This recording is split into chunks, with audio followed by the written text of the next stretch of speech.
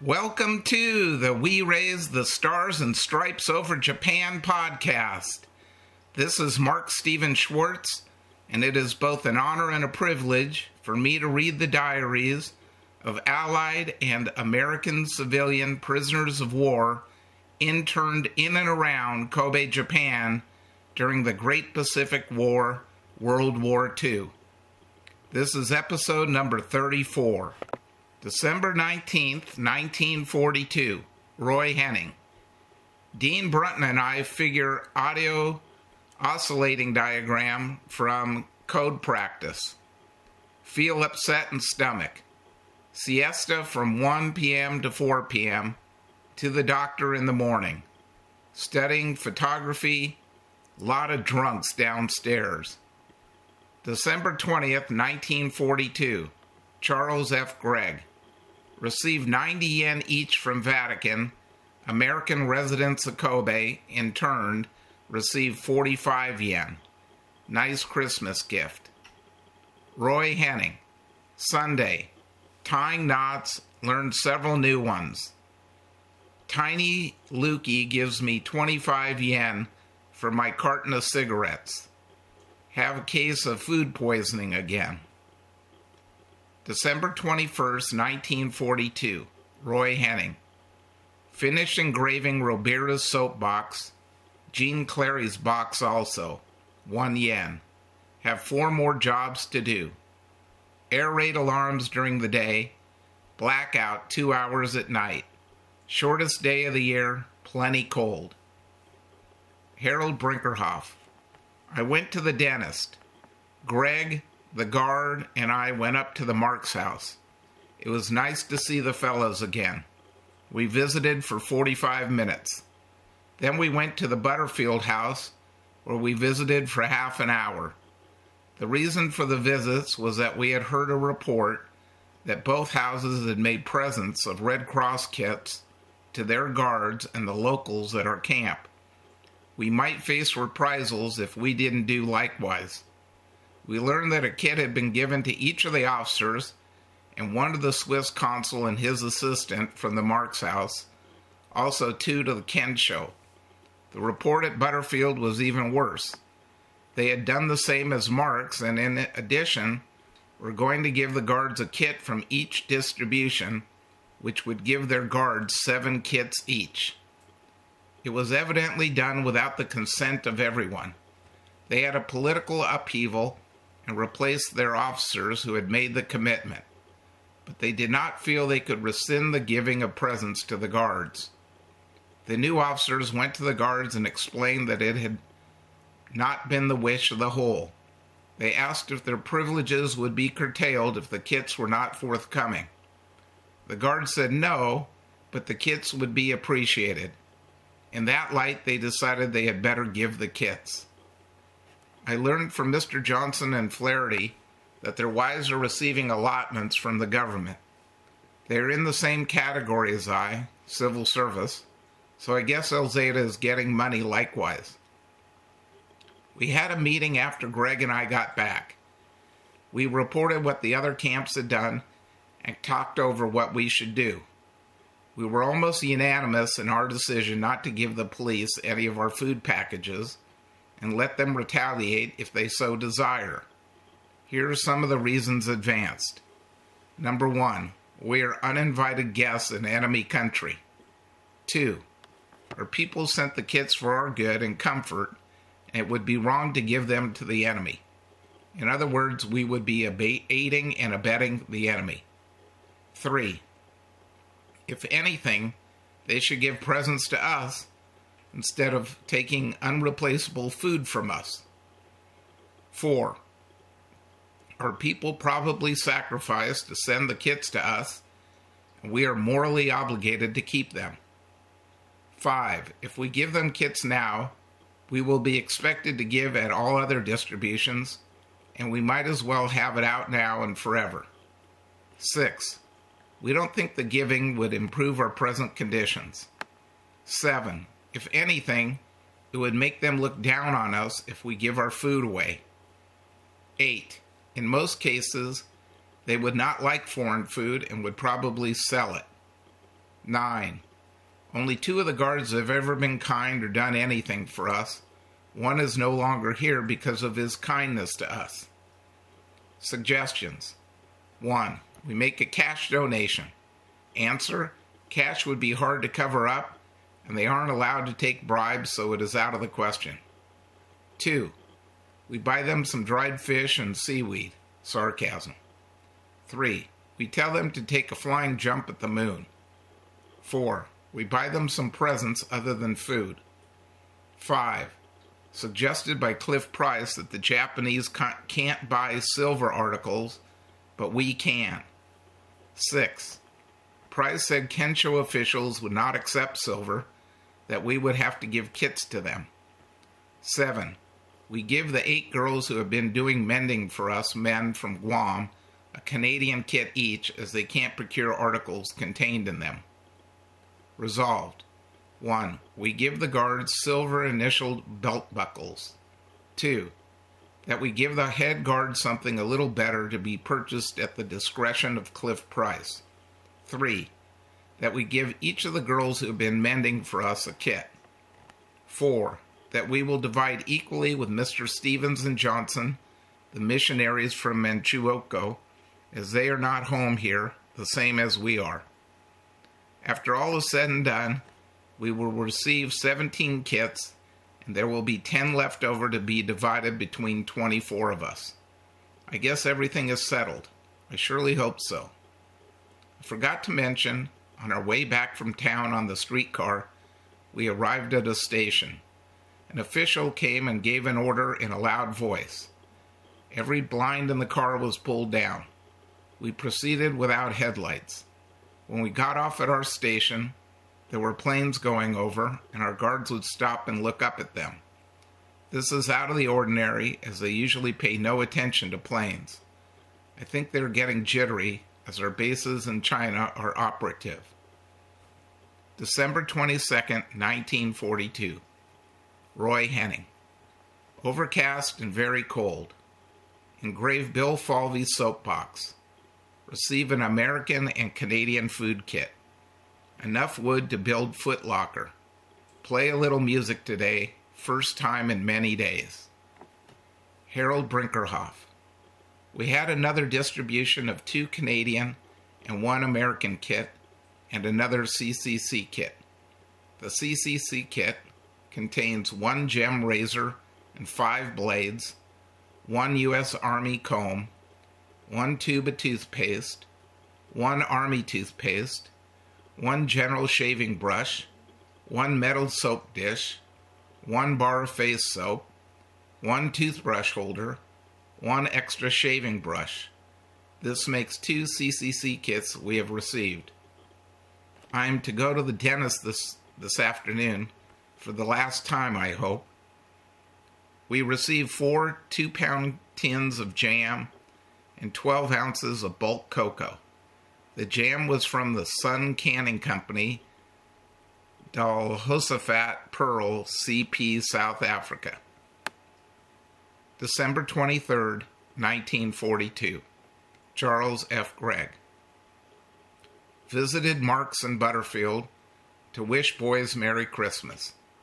Swiss consul came, and still nothing about the exchange. Shoes, blankets, letters home, radio broadcasts, etc.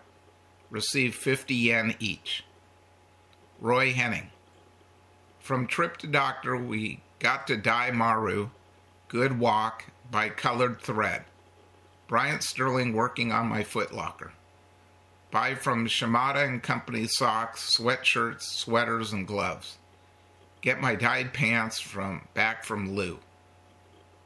Jim Thomas. A group of girls of British, Portuguese, and American nationality donated to us some pastries and clothing. December 24th, 1942. Charles F. Gregg. Christmas party. Real dinner, drinks before dinner, appetizers, chicken rice soup, roast beef, potatoes, fresh cauliflower, gravy, ham, tongue, fish with carrots and peas creamed, hot mince pie and cheese, real coffee, then more drinks. Courtesy of Fred Down had some real cognac. Slim Houston and I put the gang to bed by 12 o'clock. Then we started. Had coffee, cocoa, toast at 5 a.m. and then to bed. Roy Henning. Spend all day with Bryant Sterling working on Foot Locker. Finished the job. Drank 3 quarts of wine and 1 sake together with Bob. Another quart together with Bryant. And also two-thirds of a quart, my supply. Bob to bed about 10 p.m. Bryant sick in yard, feeling okay all the time, to bed at 2:30 p.m. Phonograph running till 6 a.m. Pretty nice Christmas. December 25th, 1942. Charles F. Gregg. Red flowers and wreath from Marks, and visits from Bill Smith and Bill Young. Had 2 cakes from the girls. Girls refers either to the American women interned at the Eastern Lodge or perhaps the Gutierrez sisters. And 2 large tarts from Mrs. Reggie Price. Real afternoon tea. Roy Henning. Christmas Day. Waxed the box. Packed things in my new suitcase.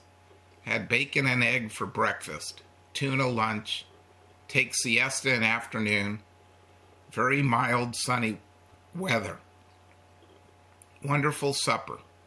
Chicken, roast beef, ham, salad, ice cream, and candy. Please have great party at night. Very funny show. Jim Thomas. Christmas party organized by internees with permission of guards. Better meal than usual. Beer, liquor, and a few songs. December 26, 1942. Harold Brinkerhoff. Our celebrating is over. We had to have our Christmas party on Christmas Eve. The 25th is a Japanese national holiday celebrating the death of Emperor Taisho, the father of the present ruler, and we could not celebrate Christmas on this day. At 6 p.m., the bars open, the one upstairs selling only beer, and the one down in the basement selling hard liquor. I tended the upstairs bar as I don't care to drink. My business was very poor until dinner. At 7 o'clock, our dinner started. Here is the menu. Chicken soup, small piece fresh tuna with cream gravy, slice of roast beef, slice of smoked tongue and ham, cauliflower, spinach, piece of mince pie, bread, butter, and cereal coffee. Mr. Matsumoto, head of the Kensho, and his second in command, Nakehara, gave speeches. They said they were sorry we were here as prisoners, and unofficially they would like to be more lenient with us, but they were bound by orders. They hoped we had not been treated too badly the past year, and hoped things might be better the coming year. There was a great deal of drinking. Nearly everyone was tight by 10 p.m. They decided not to charge for the beer. The hard liquor was 70 to 90 sen, or 1 yen 40 sen per drink. After supper, I had 1 sake, 2 whiskeys, 2 glasses of beer, no results. Our 5 guards were here and really got drunk except the head guard and 1 sub-guard who was on duty.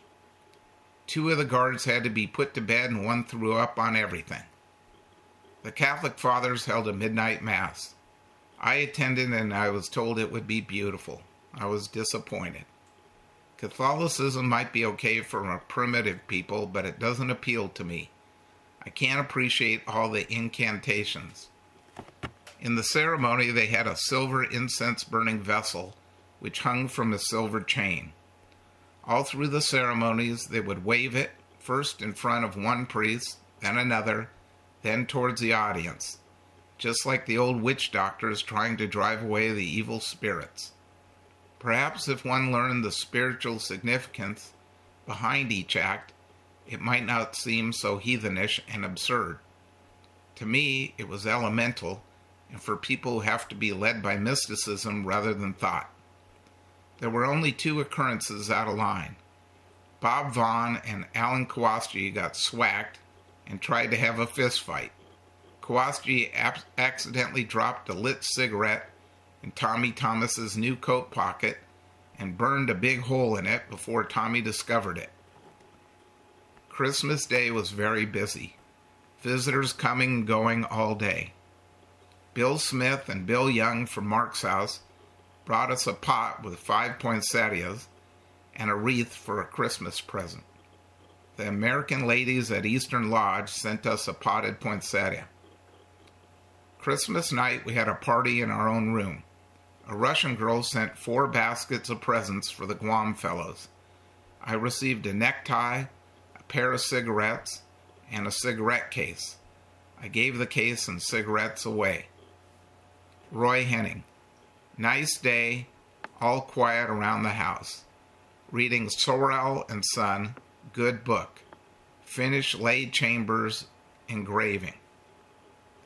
December 27th, 1942. Roy Henning. Sunday. Cold. Pretty snowstorm during the midday. Bathe, wash a lot of clothes, wash hair. Rearrange my luggage. December 28th, 1942. Harold Brinkerhoff.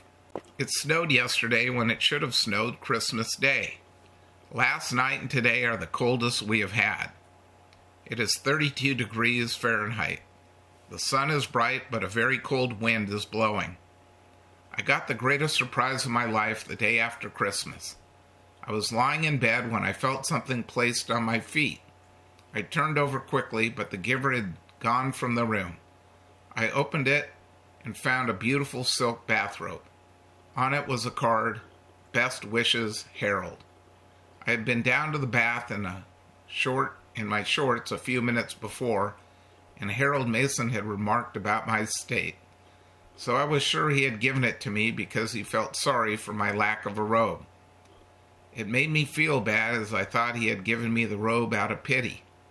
At dinner that evening, Harold Arab asked me if I got the package he left on my bed. I was very much relieved when I found out Arab had given it to me, because I knew it was a present, pure and simple, and not given out of pity. I hadn't done anything in particular for Arab. I had helped him in the garden and had given him my pipe tobacco. It is a beautiful robe and must have set him back 20 or 25 yen. We had a little program from outside talent. A Russian ballet dancer turned out to be a Dutch ballet teacher by the name of Van du Schies. We were allowed a fire in the dining room stove this morning. The fellows have had chilblains in their hands. Some are cracked and bleeding. I still have my short underwear on. Roy Henning. To the doctor again. First time I think toe is healing. Went to drugstore. Bought Japanese cold mask. Very cold weather.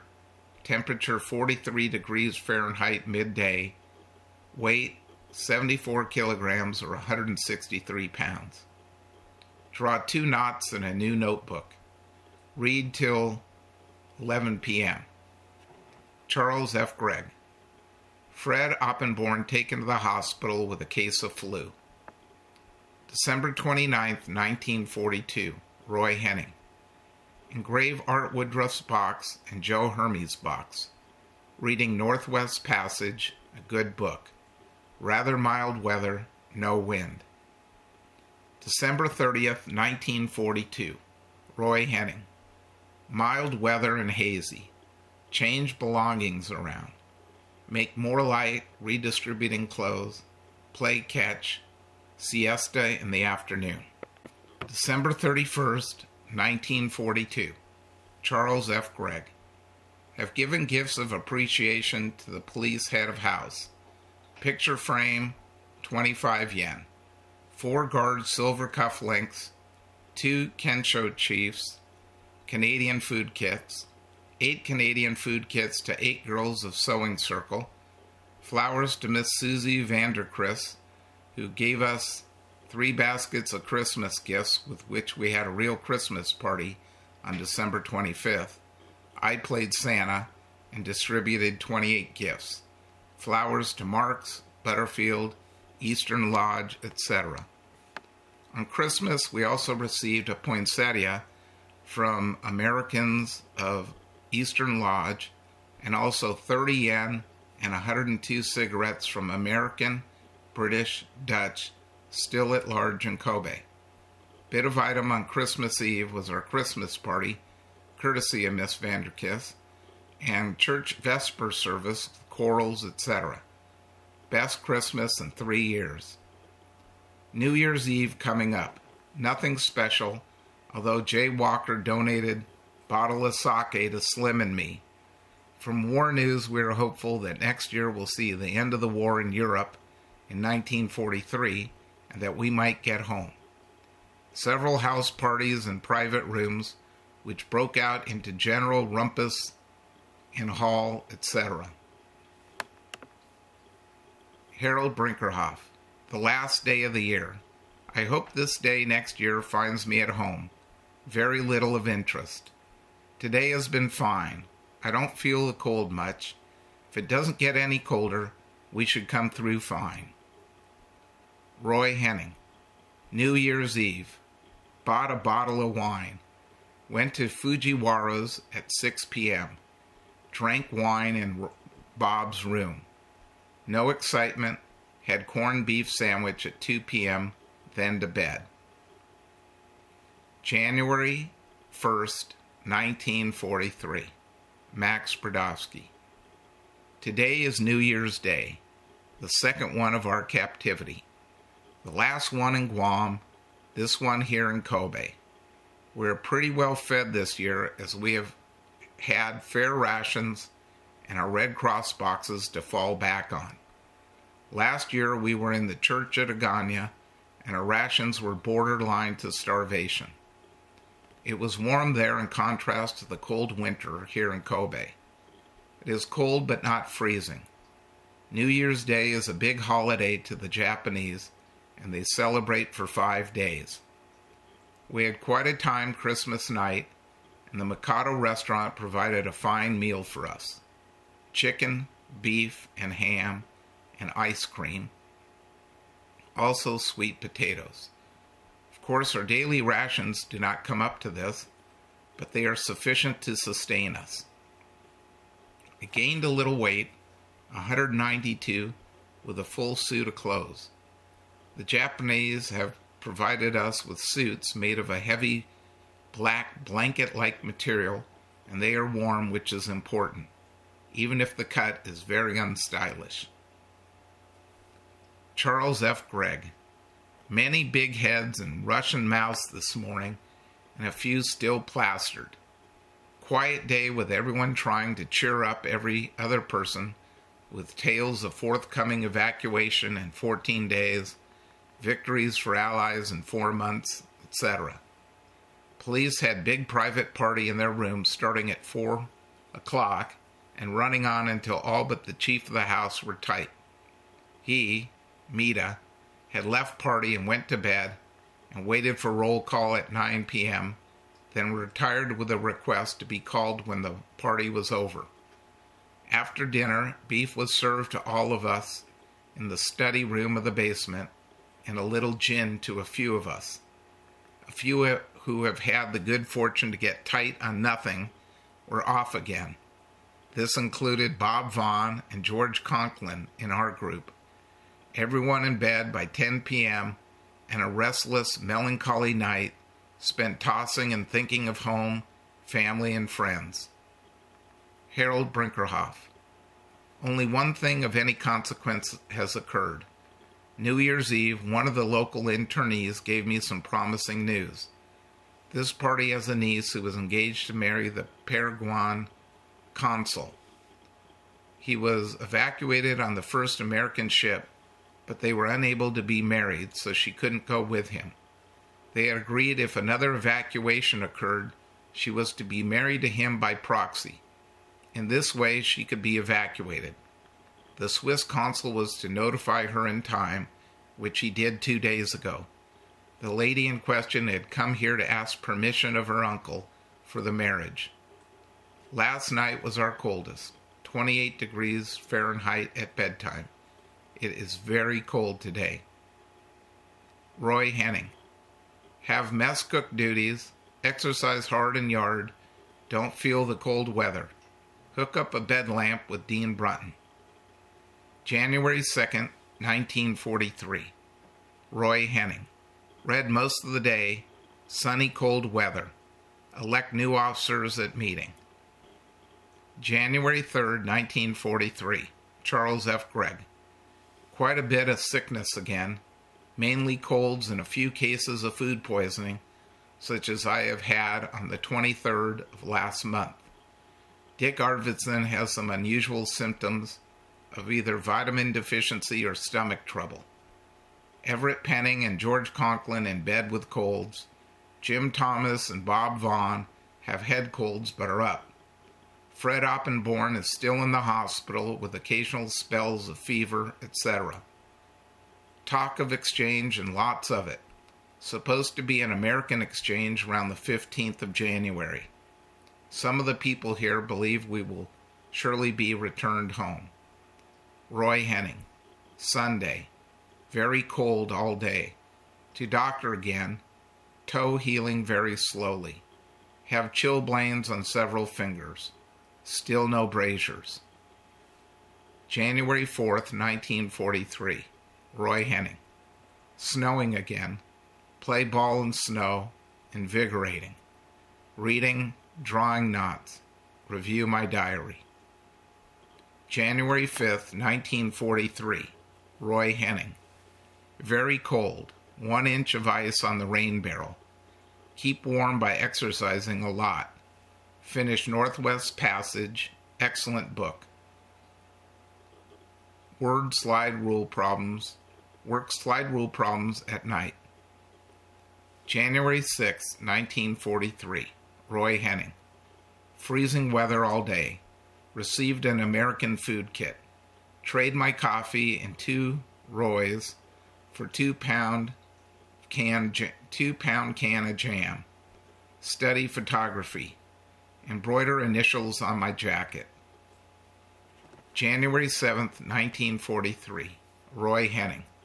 Sunny weather, 2 inches of ice on the rain barrel. Here's scuttlebutt that we go home on January 25th. Other scuttle confirms this. And this concludes episode 34 of the We Raise the Stars and Stripes Over Japan podcast. Thanks very kindly for listening. Bye-bye now.